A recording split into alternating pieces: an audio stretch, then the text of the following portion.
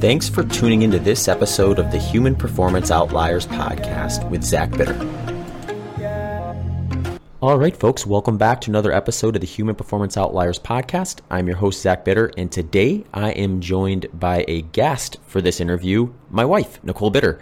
Nicole just recently completed the Javelina 100 this last weekend, and that race was really exciting for a variety of reasons. One being that it was pretty easily the most competitive field that the Javelina 100 has put together on the women's side to date.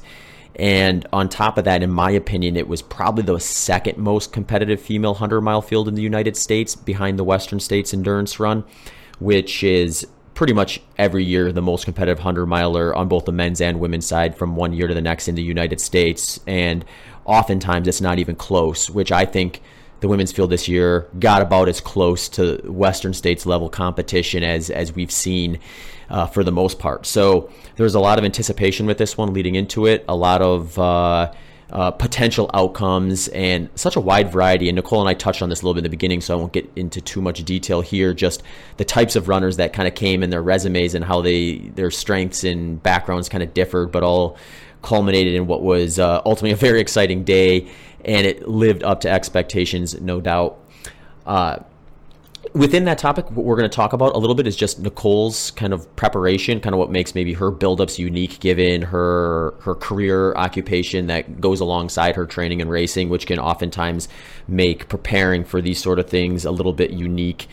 Also, just a little bit of a outline of kind of how the day went for her and like how the day played out. And then ultimately a topic that is both relative to this year's Javelina 100, but also a bigger topic that I think is in need of having more discussion in sports in general, but also within the ultra marathon and running community too, which is how are we going to categorize events going forward?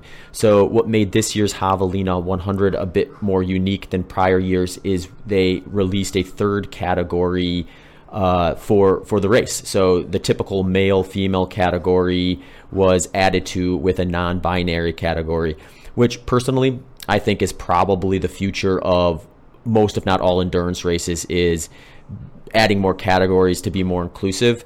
What makes Javelina a bit more unique than other races that have done this so far within the ultra running community is there's a lot of stakes at the Javelina 100. At the moment, there's only golden tickets available for the men's and women's field. So how do we address that situation in terms of distributing golden ticket races? Is it something where we add a third category of potential automatic entrances through that category? Or do we continue forward with what ultimately they do at the moment, which is having any athlete who identifies as non-binary also select which category between male and female they want to participate in from a results standpoint when it comes to things like prize money or race entry type things in the future.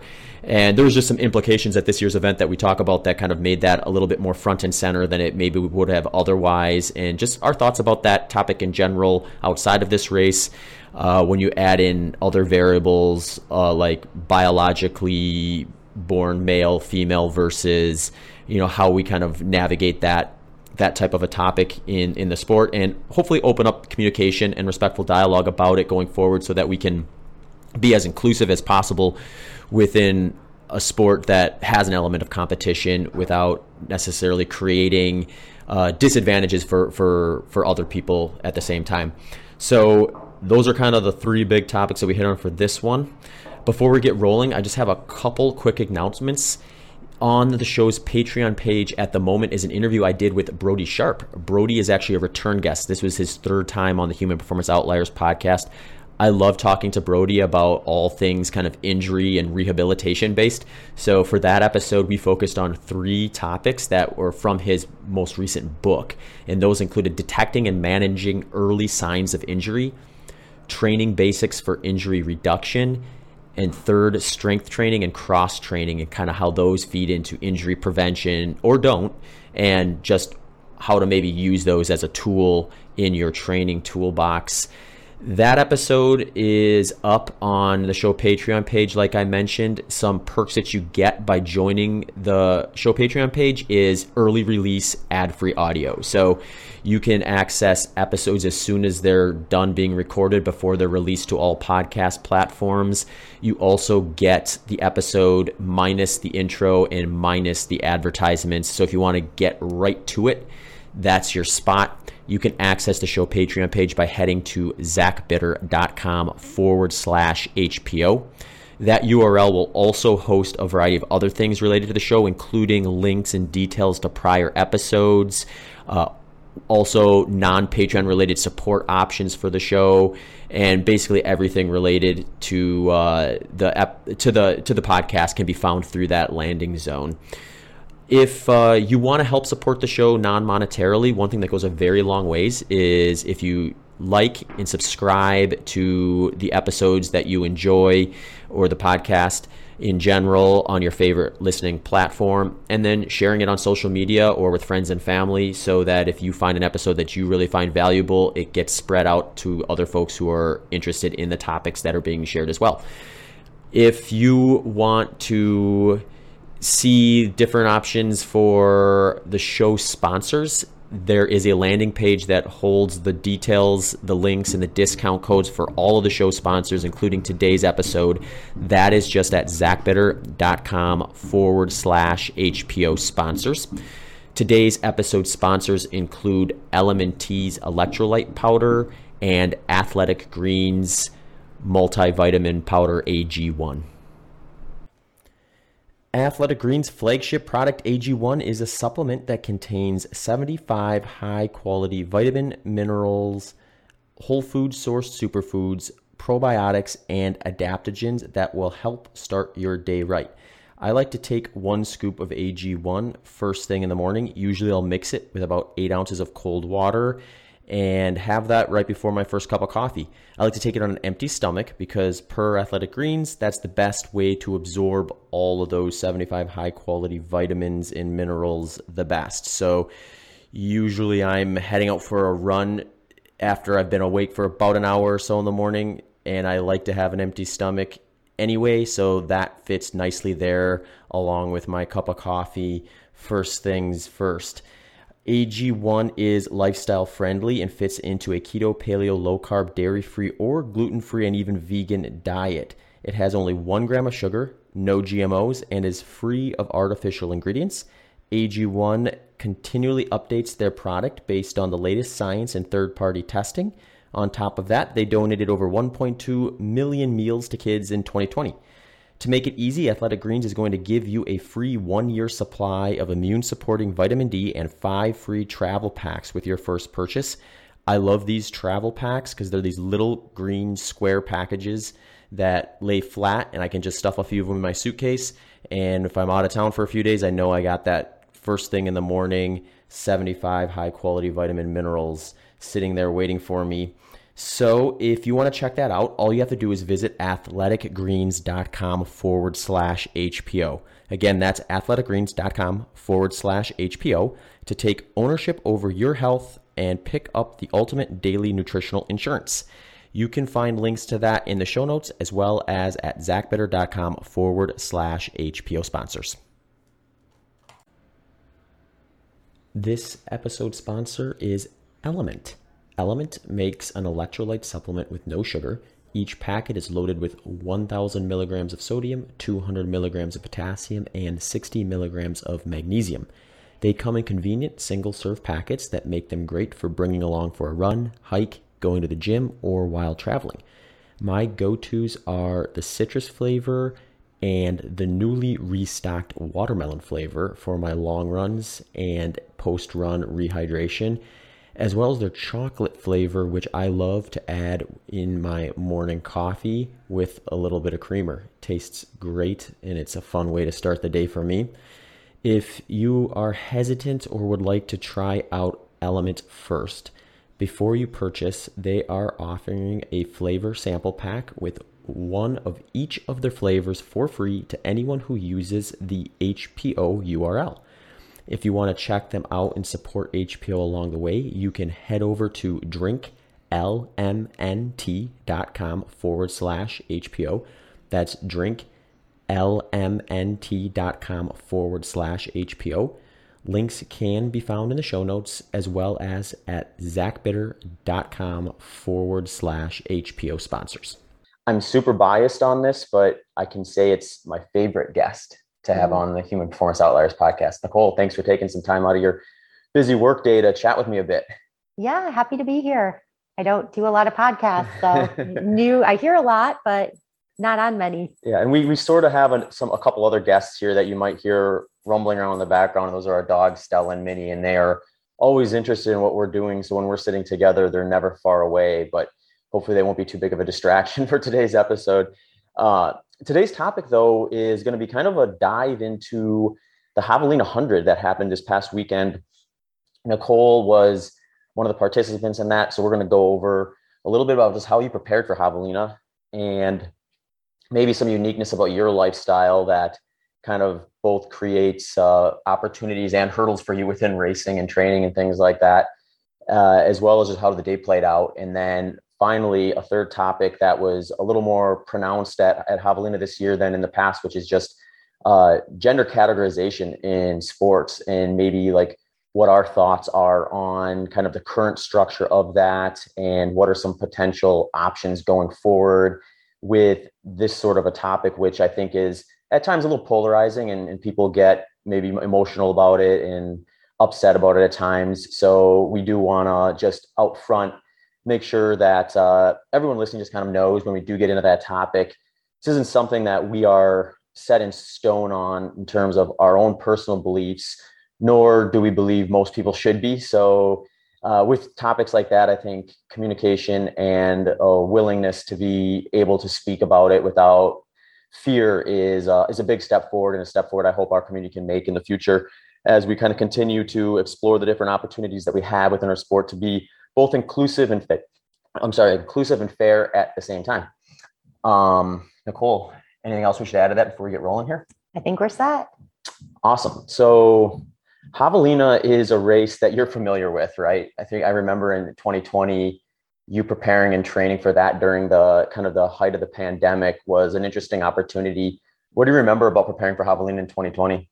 Yeah, so it was definitely a different world at that point. So we were living in Phoenix, which made preparation a bit easier, right? Because we could certainly train on the course itself. So that course specificity, you can't do better than actually running loops at McDowell to get ready for Javelina. But I think it was a unique time where essentially the world kind of stopped. And so from a running perspective, I found that probably I had a lot more availability to train than I potentially had in the past. So historically, from a job perspective, I did a lot of traveling. And so fitting in training between flying and such and client meetings was a bit more challenging. And during the pandemic, it was the unique opportunity where travel was halted. So I really got in some great training before that event. And I think it played out well in 2020. I know we did a lot of speed together, so that was certainly also fun. Many morning runs to get in that speed, which I think played out phenomenally for Javelina. Yeah, I think we sort of drew up a good blueprint for you at the individual level, I think, as to like what gets you prepared physically and mentally for a 100-mile race that's sort of like Javelina, more like a runnable 100 trail like that. And for you, it's a lot of what I would call kind of reverse, like a reverse periodized schedule, which you maybe see in a typical endurance event where you're doing things that are least specific to race intensity earlier on the plan. And then we're getting a little more specific as we get going. The thing that I think maybe stands out about you that's a little different than what I maybe see in the norm coaching people is you tend to really respond to the speed work well. You really like it. So in your training, I think what sometimes taxes you probably more mentally than physically is if we get too crazy with long run stimulus. If we're doing like long runs throughout the entire plan or we're starting those too soon, they pile up. And then by the time you get to the starting line, you're kind of a little bit fried on the activity that you're trying to perfect on the day. So I remember in 2020, we did a ton of speed work. You were sort of a bit of a late entry into Javelina. So we had just enough time to kind of lay down some long run development stuff. But it was enough, and you knocked out of the park and won that year. So coming back was obviously exciting for that very reason. The field was a little different this year, though. What can you tell us about the field going into Javelina in 2022 versus 2020? Yeah, well, wow, it was intimidating. So such phenomenal runners lining up at that start line. I certainly awesome performances, but I can't even name how stacked that field was. And so I think knowing that, I knew that I was going to have to run a smart race and not get sucked in and start out too quickly for me, because I knew it wouldn't be sustainable. I think there's also that elephant in the room where I also know I turned 40, and I know there's always historically been the case that, ultra runners improve as they age. And I think to some extent there is validity in that. But I would also say that I think it becomes even more critical to really be smart with training and not overdo things. And sometimes I know I have a lot of other competing priorities in my life that sometimes interfere with having the most effective training. And just so I know in the back of my mind that there's always that element. So, I just wanted to go out there and give it my all. And I figured, at the end of the day, all you can do is your best, right? So I showed up at the line and just wanted to make sure to execute to the best of my abilities. And, knowing that at the end of the day, perhaps there would be people that would be faster than me there, which that is the nature of sport, right? I mean, that's what's so cool about sport, is knowing that there are excellent individuals out there, and you're just trying to do the best you can. Yeah, it's a tough balance between like trying to determine where your level of compete is amongst the field, as well as also knowing when it's a race as long as 100 miles, if you deviate from your own plan that works too much, which in this case would likely be going out too fast. Yeah, where's that line at, and how close can you get up to it without overreaching and end up running slower than you would have otherwise, and then ultimately falling further back than you would have if you had just run your own race and let some of the quicker miles that others were doing early kind of pass by. But you definitely had some experience with that in 2020. The field wasn't as deep, but Camille Herron was there, and Camille is obviously quite fast and can oftentimes sustain that fast start. So you had a little bit of experience of just kind of letting the front go from that particular race. But yeah, just I think the uniqueness of Javelina this year is it sort of emerged sort of in the course of a single year as being what I would consider probably the second most competitive 100-mile starting list for the women's side of the field in the United States, behind Western States, obviously, as being the one that has historically been not just the most competitive, but by a fairly large margin. I think Javelina this year, when you look at the talent pool that was in it, it was getting as close as any 100-miler really has to a Western States caliber talent field that you could really race in. So, just for some examples, I mean, there was former Western States champions there with Casey Lichtai, and there's former Javelina champions with, again, Casey and Devin Yanko. Lots of other talent in there as well with like Brittany Peterson. I mean, Brittany Peterson hasn't won Western States, but she may as well have. When she was second there, I mean, her time wins it almost every other year there. The list goes on. It keeps going.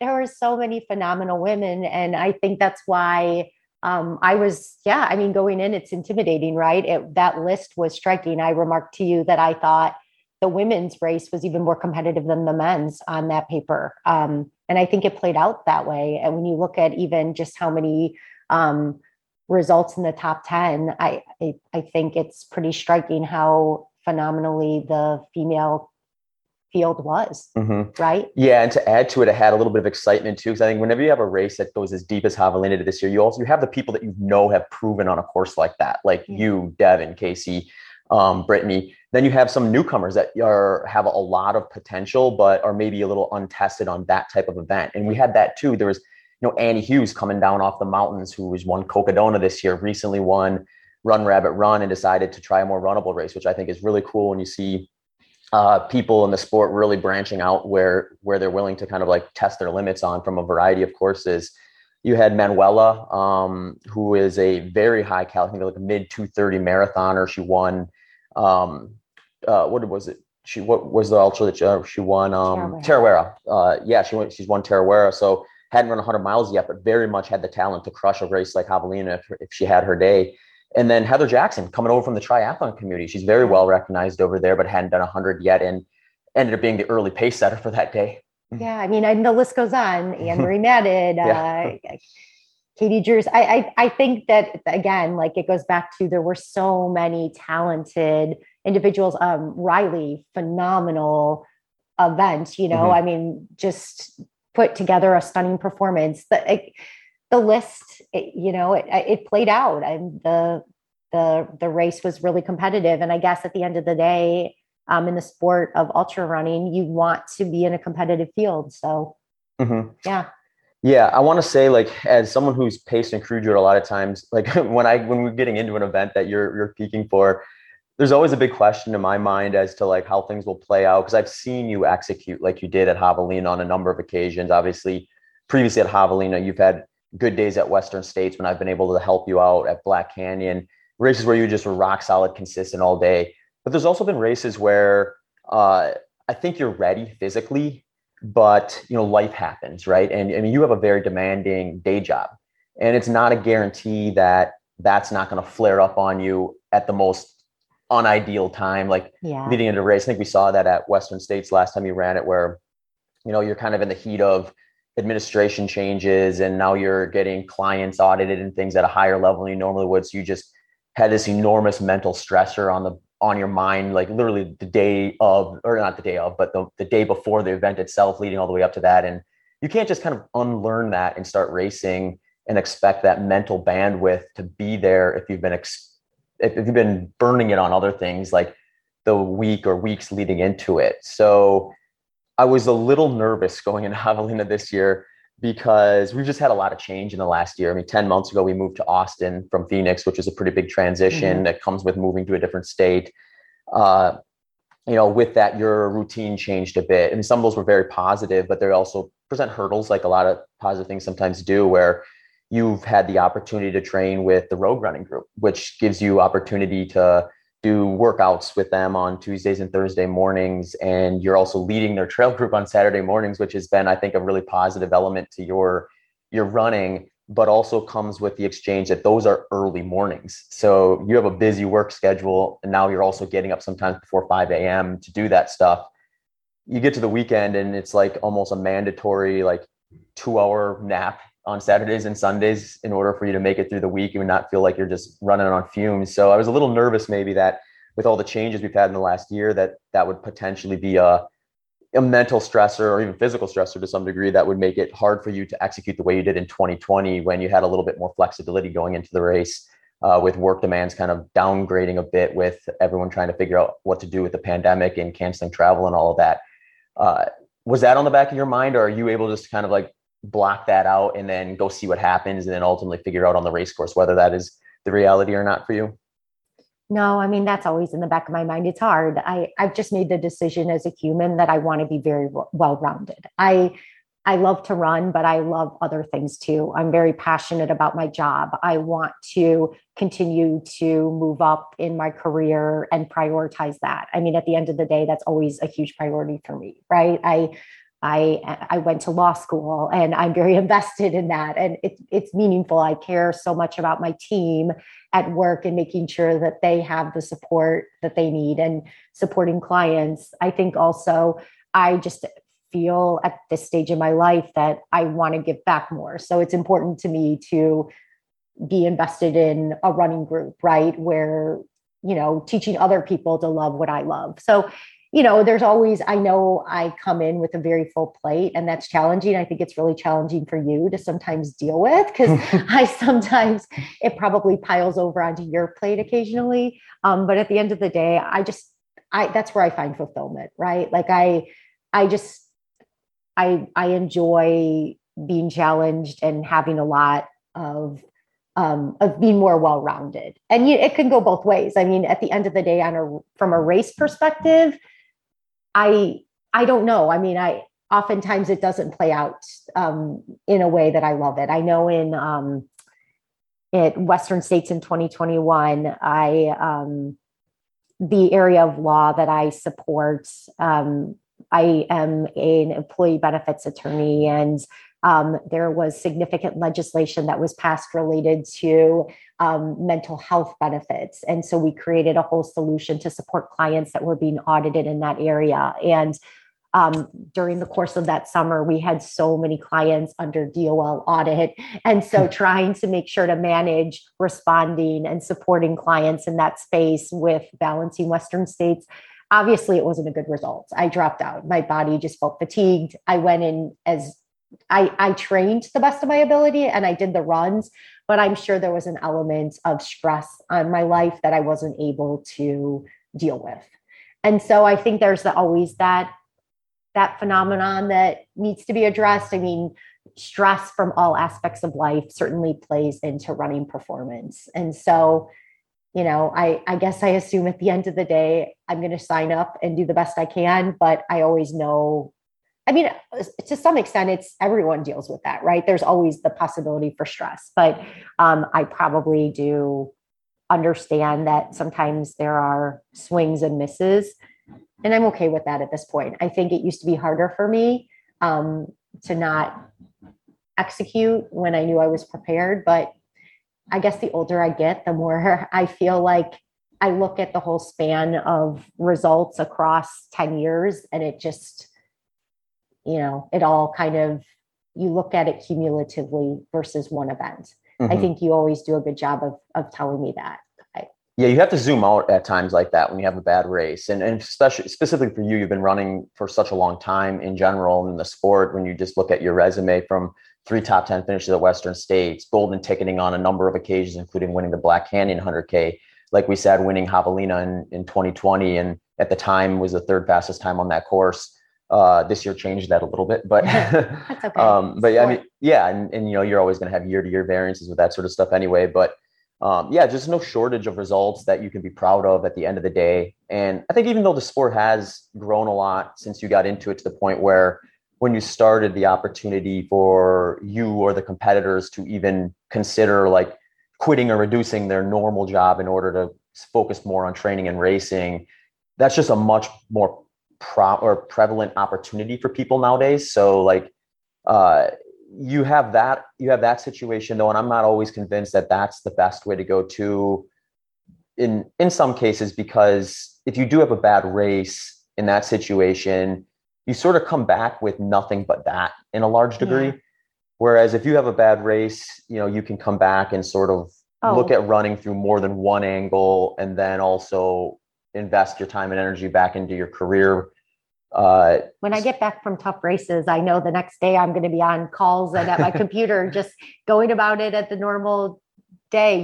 People aren't going to know what I did over the weekend besides a couple of friends maybe. So it's business as usual. And I kind of like that, because it means like I'm not uber focused on it, right? It's just move on, right? And that's what it takes. It's like you can't dwell on bad performances. Otherwise, it's going to ruin your life. Mm-hmm. And I think a lot of runners have that. I mean, I certainly can relate. I've had moments like that, but I find that the older I get, the more I like that balance to just move on to the next thing and say, okay, conference call 9 a.m. I'm ready to go. Better prepare. So.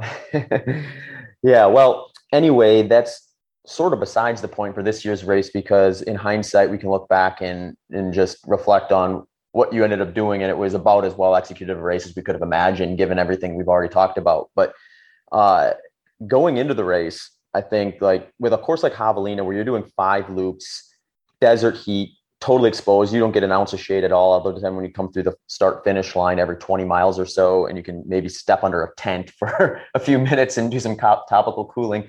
You're out there, you're exposed. The first lap's a little cooler, but on a race like that, it's going to get out faster than it should if you're looking at it from like a even split or a slight positive, slight negative split. So you do kind of have to be comfortable letting people go out of sight, even not just like, okay, I'm behind them, but I can see them up there. So you came around that first loop, which is a little bit longer than the other ones. They add like a little 2.5 mile section in that first loop just to get it to 100. So the other ones that are just over 19 average out. You come through that in what we believed at the time, I think was around 10th place. How are you feeling after that first loop in the semi-cooler weather, having gotten the long one out of the way? kind of knowing approximately maybe where you were in the field? Yeah, I mean, that's what I anticipated I was. I just had that sense that I was probably around 10th. And wow, I mean, the field just shot out of a cannon. I mean, I, I wasn't even close to some of the leaders. And at that point, it's always scary, but at the same time, I know what I'm capable of, and I wasn't capable of going faster and executing a strong race. So I just tried to stay in my zone, and I, just focused on what I needed to do. So yeah, I guess I wasn't super anxious at that point because I had a similar experience in 2020 where I had been quite a bit behind. And again, I knew the reality was there were a couple of ladies in that field that could knock it out of the park, and perhaps were just able to beat me regardless, right, on my best day. And so at that point, I was really just locked into what I could do, and I was focused on what I felt like was reasonable. Do you find it easier in a race where you look at the field and you're like, okay, I can compete in this field, but there's maybe one or two runners where you kind of in the know in the back of your head, if they knock it out of the park and I knock it out of the park, they probably win. Does that make it easier for you to just kind of run your own racing? Because like trying to match someone in that position is likely going to end badly for you? Yeah, I'm very comfortable with that. I mean, I don't in any way that for me that's very logical. Mm-hmm. Yeah, sorry, there's a little bit of a pivot, but it popped in my head when you were talking about Yeah. the first loop. The second loop, you came around, which gets you to around 42 miles or so. You looked great. When you came through in your splits, I actually think your splits were a little too fast. Those first two loops, I wouldn't say so fast that I was nervous about it, especially because you came through that second loop and you looked great. You were optimistic. You were right where I think we wanted you to be. You had moved up from what we thought was around 10th from that first loop to around 7th. So progress, right? We're moving up. You moved up a couple spots. Yeah, I was running with Casey and Riley, I think at that point, and Anne Marie, I think, joined us in the third loop. And yeah, I think it was just trying to stay solid and felt Still good. early. I didn't feel like I was running on clouds. Some days you just have that feeling where you just feel phenomenal and you're just everything is effortless. I didn't have that feeling. I felt like I was okay, but I just kept hammering like it, at a reasonable rate. I just wanted to keep putting one foot in front of the next and continuing on. Mm-hmm.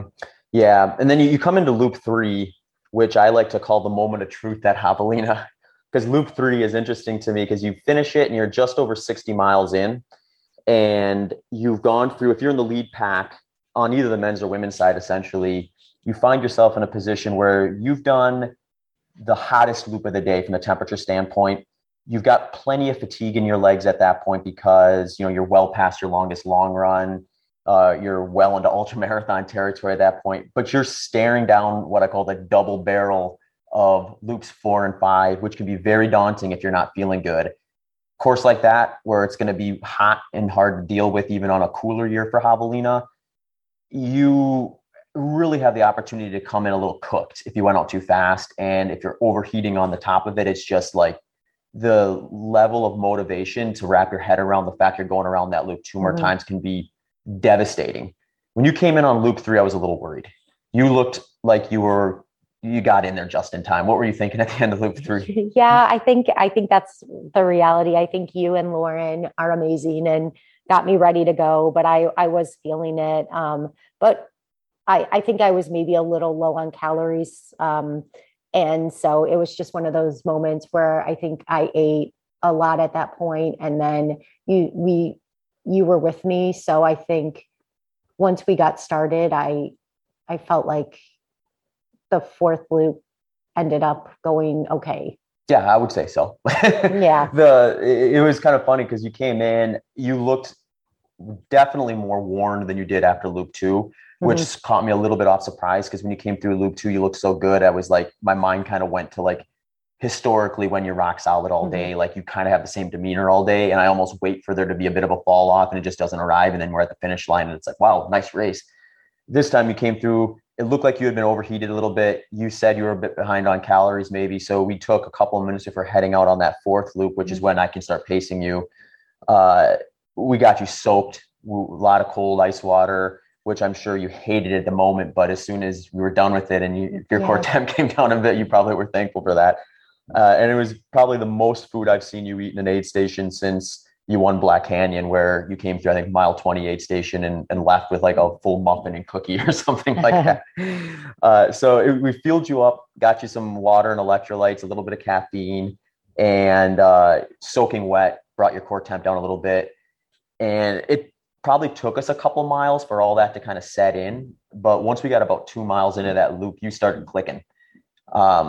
We were running with Casey at that time still. And once we kind of went through that first aid station, started climbing up to Jackass Junction, which is the midway point of the loop. I was so excited watching your splits going up to Jackass Junction, because they were better than they were in 2020 on loop 4. You didn't walk a step on that. Everything was like, your slowest miles were still in the 9-minute mile pace range. So you made quick work of that climb. And when we got to the top there, in terms of watching the leaderboard, I thought the next person you'd probably catch based on where you came through on the third loop was Manuela.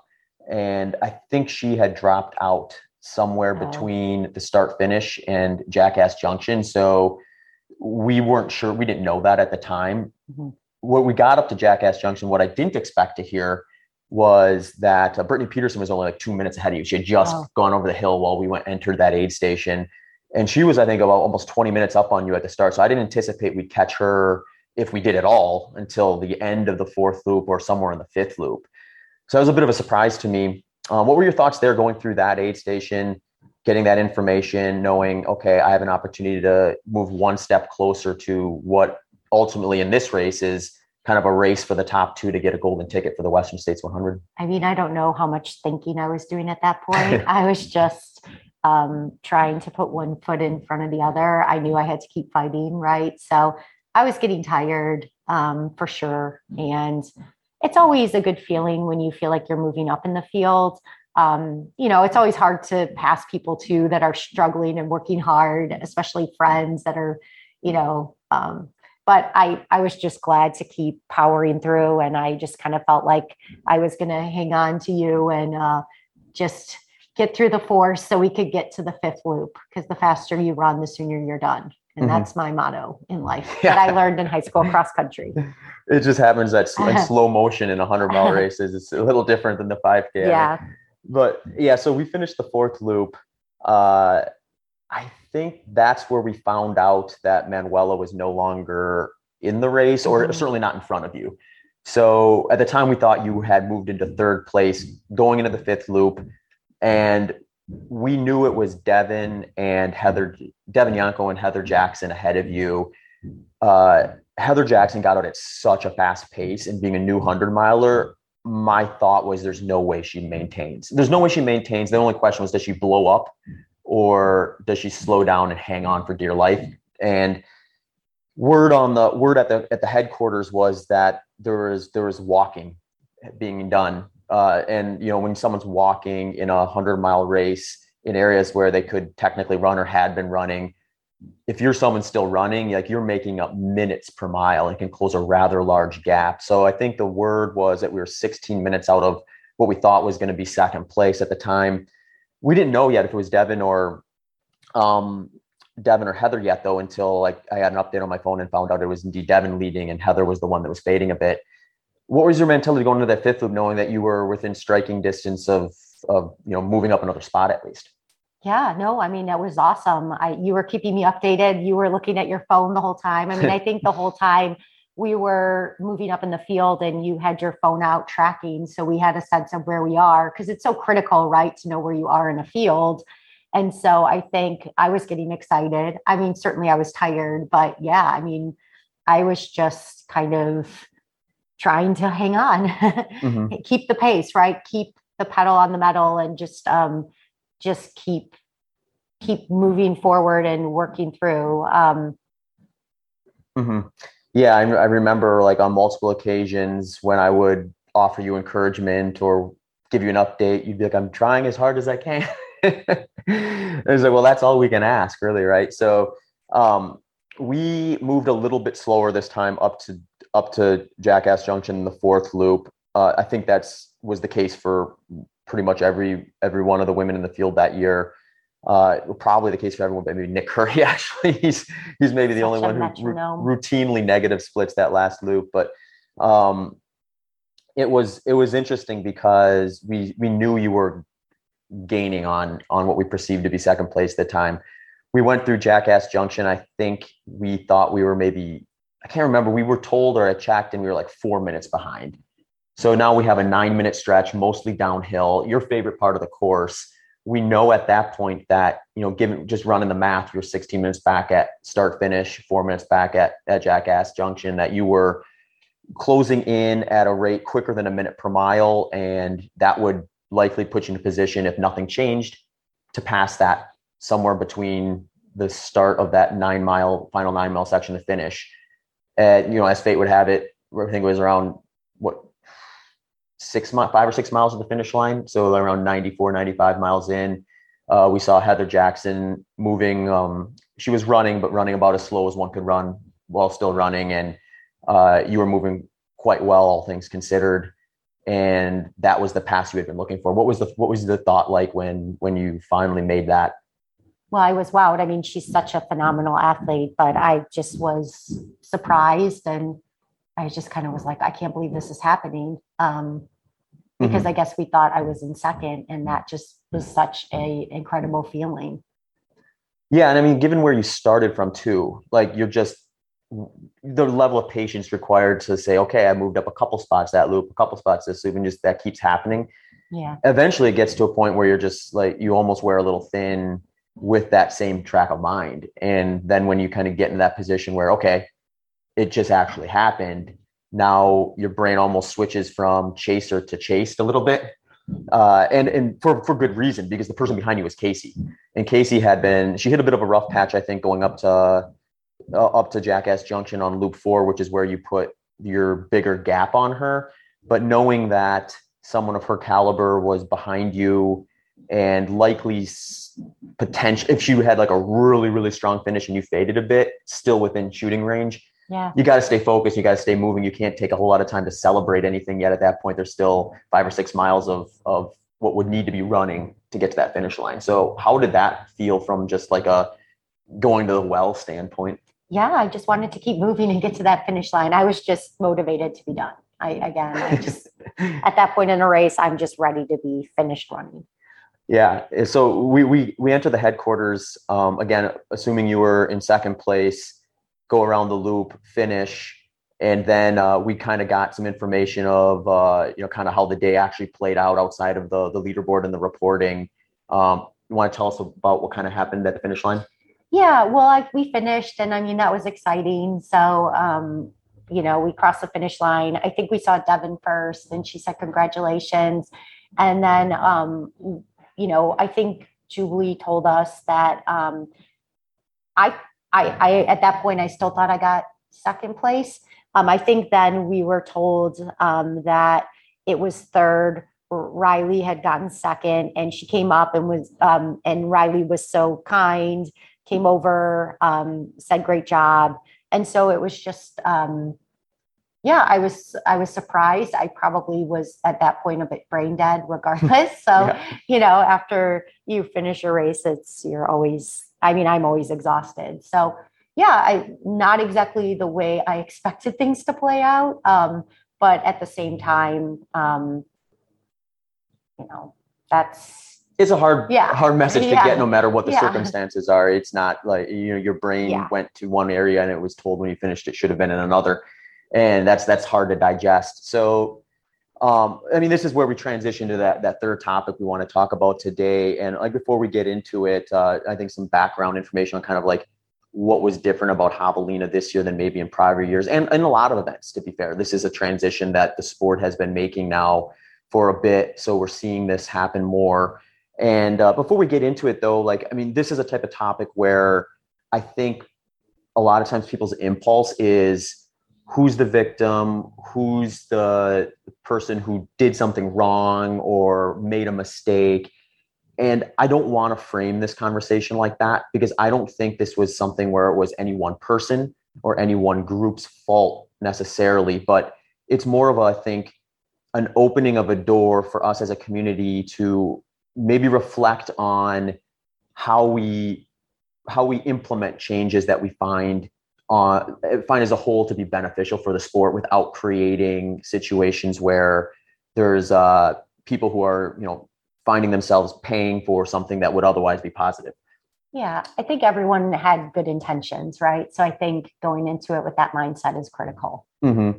And to be totally clear too, it's like with this topic of like having a non-binary category and like welcoming in transgendered athletes into the sport, Riley specifically like did everything they were supposed to do from like the registration standpoint, the racing. There was nothing that Riley did that impacted the decision making that you did, or the fact that the reporting was void of Riley being in the female field despite being in the female field.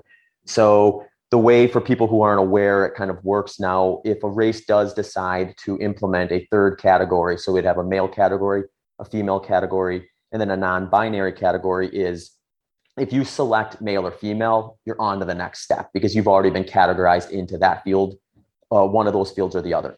Now, if you select the non-binary field, you get another drop-down box that asks you, are you going to participate in the male field or the female field? And based on which one you select there is where they are going to channel your results for the day.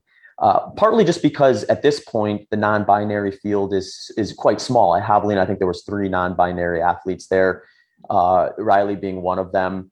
And where the confusion, I think, ended up happening was there was no real clarification before during the race that if you select the non-binary field, you're automatically in the results for the female or male field. And then there wasn't really any indication on what that had to do with golden ticket acquisition. So because at this point, there's no golden ticket for non-binary category. Right. Which I think is like the next level to the question that sort of went unanswered going into this event, despite having this implementation put in place. So in a perfect world, what would have happened, I think, would have been, if you're going to go with that setup where you click non-binary and then select female as your results list, you will reflect on the leaderboard and the I guess the scoring, you call it, for the day as being in that field. So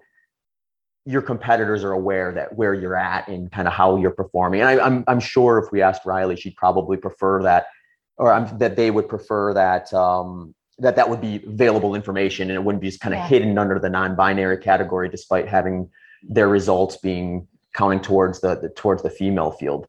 And that's really where I think the majority of the confusion was on that particular day. Is that kind of how you understood it too? Yeah. I mean, I think when we take a step back, you just want to know at the end of the day who you're racing. Mm-hmm. And I think there was some commentary that everyone should know who they're racing based on the entrance list. Apologies, I don't have time to track down 700 entrants and evaluate that. So I think, knowing that there's a clear indication of who is in what race is critical, right? Mm-hmm. Especially when you're at a race as competitive that's serving as a qualifier for Western states. So I think certainly in the future, there's the opportunity, because again, I think we were of the mindset that I was in second place. And so we were running using that data.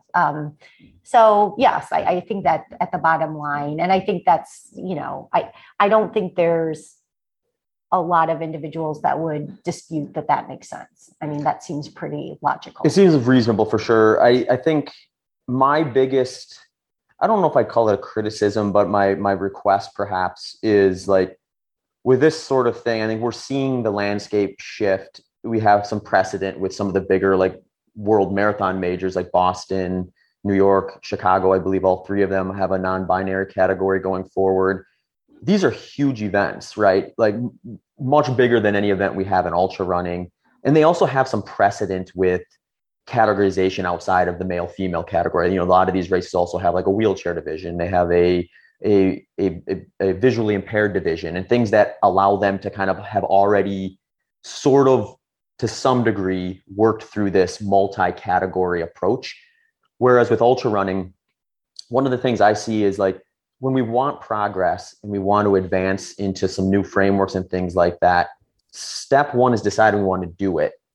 Step two is making sure that we actually have a process in place so races like Javelina have some structure to lean on so they don't feel like they're reinventing the wheel on the fly. Like I'm sure, Jamil and Aravaipa probably felt like was sort of happening this year at Javelina, where the pressure's there for them to flip that switch and add that non-binary category. But I'm not sure what level of support Jamil and Aravaipa got from the groups of people that were advocating for that in terms of this is going to be a structure that will avoid a situation like what happened on Saturday. Well, yeah. And I think taking a step back too, when you think about who's driving some of the decision making, ultimately it's a qualifier for Western states. So there has to be some connection with Western states and their protocol in order to have a similar protocol, right? So there really does have to be some discussion as to how you're going to handle these types of scenarios. And I think everyone was trying to do the right thing. So that's what makes this so challenging. And I'm all for equality and making the sport more inclusive. I do feel though, I do have this important sense of protecting women's sport. So there's that element as well. So I really want to be thoughtful that in an effort to protect women's sport, we are taking a step back and being critical in terms of how we're structuring all of this.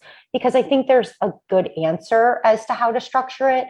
But I think in this case, you saw how there wasn't that protocol in place and things quickly fell apart. Yeah, and I think like the mistakes that happened kind of this weekend were, I would say, very, very small compared to what could potentially happen with this sort of a shift. And I mean, part of that is because we're on the same page. If you have an athlete who's non-binary and they're a biological female, I have zero issues with them participating in the female field and taking prizes and prize money and awards like Western States. Where I think it starts to get a little more murky is if you have a biological female that is potentially on some on hormones that would potentially increase testosterone or something like that, or take that a step further, you have a biological male who transitioned to be female, is likely on some sort of testosterone suppressant, but competing in the female field. And that's where I think the real where the rubber meets the road with this conversation is what do we do with those type of situations to still welcome in all the non-binary runners who want to participate in sports. I don't think anyone who's non-binary should ever think I can't be an ultra runner because this community doesn't want us here. That's the last thing that you or I want. And most people probably. And truly, at the end of the day, as a human being, I think that's so critical, right? Making sure we support other people. I think we can do that though, and still have a place for women's sport. And that's where I think there's an opportunity. And I think there has to be a lot of discussion as to how that's going to be structured, because I know taking a perspective just from a legal perspective, I think there's a lot of implications that need to be addressed. And, I know a lot of people are working through that. And I think that's something we need to just keep working through. I just do think it's important to also speak up. And I was very hesitant to speak up on this issue. I generally don't even go on podcasts, but unless your husband makes you, right? Yeah, exactly. But She's kidding. Invite her on your podcast. She'll come on. No. But I also know that if we don't protect women's sport, that's going to be a sad day, because I have sports to thank for the person I am. I mean, I grew up playing sports, and I loved that privilege. And I think as a young girl, I want to make sure that there's those same opportunities. And I think there's the ability to do that, but I do think we need to set clear policies to protect women in sport. Yeah, I mean, I think where a lot of times we have problems with this particular topic is what you sort of alluded to. One is people are generally afraid to even bring it up. And that's a problem, like, because that screams like there is information being suppressed. And the only reason to really like fight against having that information come up is by silencing people, which I don't think is the way to go. I think we need to be able to have these conversations and be willing to allow people to ask questions and potentially make some mistakes that they can learn from, and kind of move forward there with kind of respect from both sides. And I get this isn't meant to be like, oh, all these non-binary athletes and activists are coming in and shouting down all the others. It's it happens from both ends. You also see a real bigotry coming from certain individuals where they would just as well like categorize a non-binary athlete as subhuman, and that's obviously terrible and not something that we want the direction to head or the pendulum to swing towards in any capacity. Where I think it gets confusing for people is, since we are very much learning a lot about this in real time, it becomes a difficult conversation about what do we know, and based on what we know, how do we either make changes or not make changes? Because you do have sort of a competing, if you want to call it rights, it's sports. It's not, the same as like non-privileged type opportunities, I guess is the way to maybe frame it. But there is potential winners and losers based on kind of how this decision making gets made.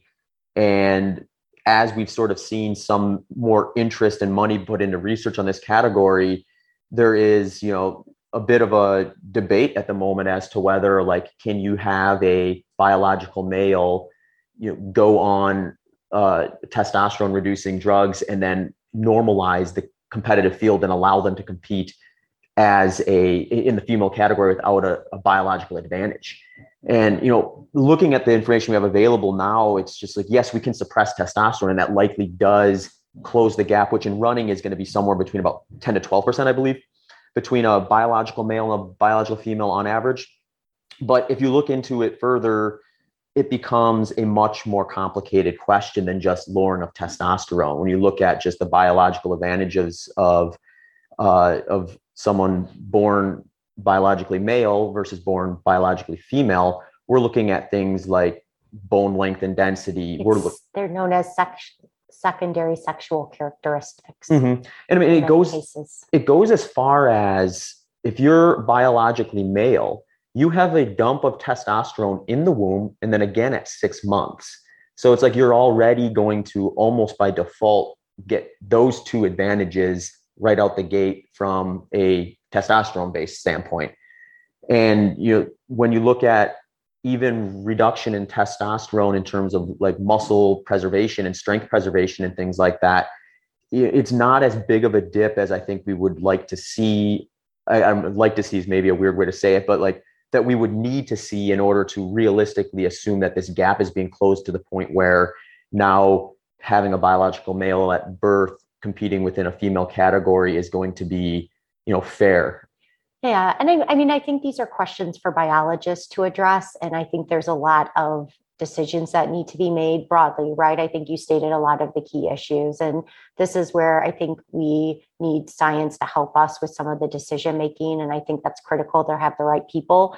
Again, it's a very, very complex topic that I don't feel comfortable weighing in on a ton, given that I am not a biologist by background.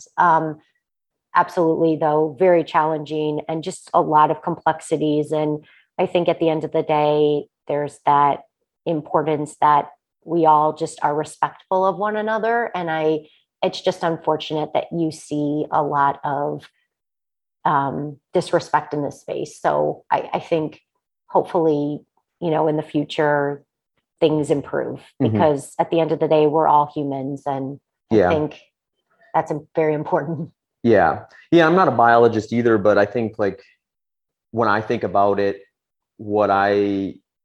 based on what I believe we know at the moment.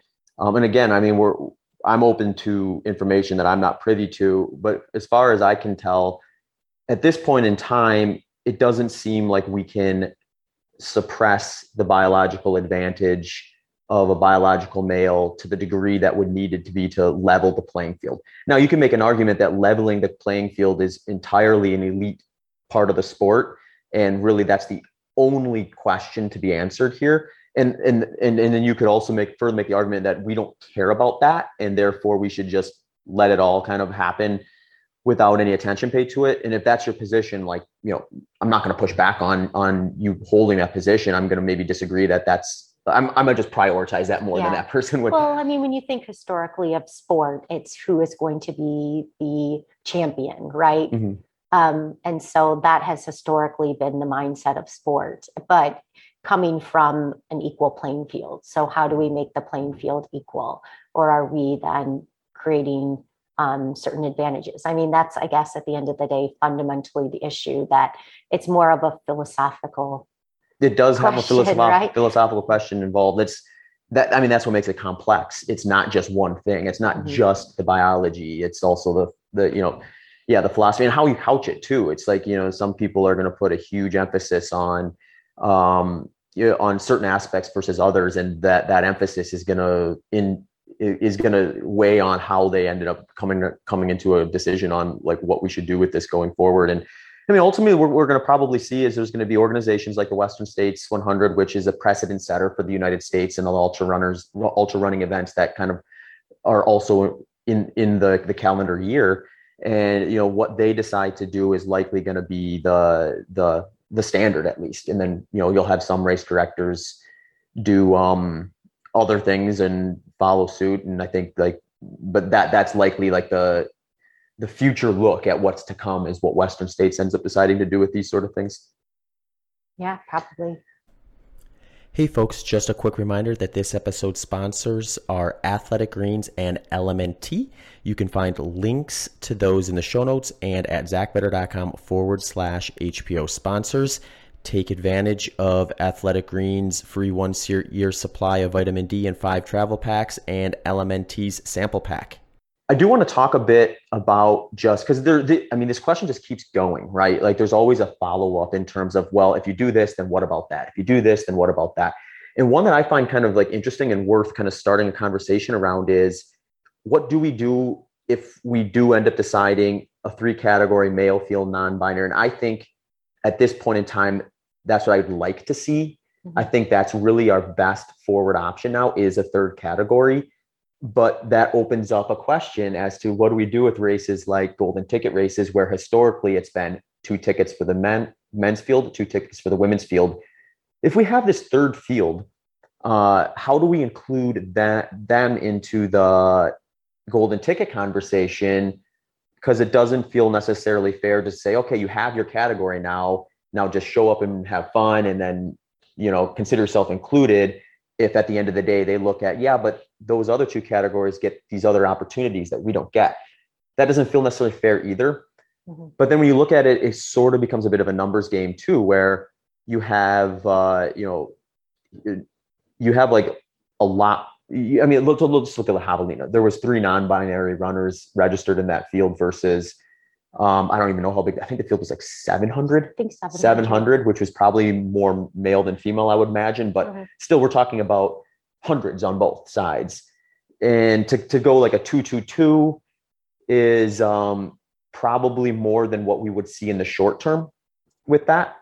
So I was trying to think of like, well, what would be an option to include like a non-binary category in a golden ticket, or even some sort of like, I mean, another step to this that would maybe not be fixed by what my potential like solution would be is like, what do you do with races prize money and things like that, which is maybe a little bit of an easier one, because I think prize money is a little less finite than the golden tickets, because the golden tickets, there's only so many of them, whereas money, obviously every race has a budget and there's only so much they're probably going to bring in, but there's potential to generate more if the sport keeps growing. And then eventually I think the prize money question isn't as big of an issue, because adding prize money for a non-binary category won't be a big hurdle like it may be at some smaller races are today.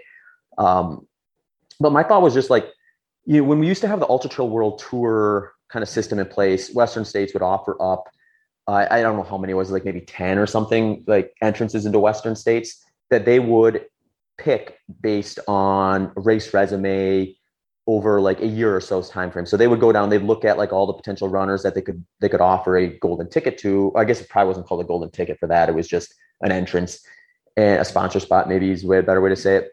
And they would base it off of their body work. So if you ran a really good race a few times a year, and they thought, hey, this person could really do well at Western States, probably a top 10 candidate, but doesn't have an entrance because they didn't get a golden ticket, they didn't get into the lottery. We're going to offer them one of ours. Now they can race, and we bolster up that field. It's more competitive.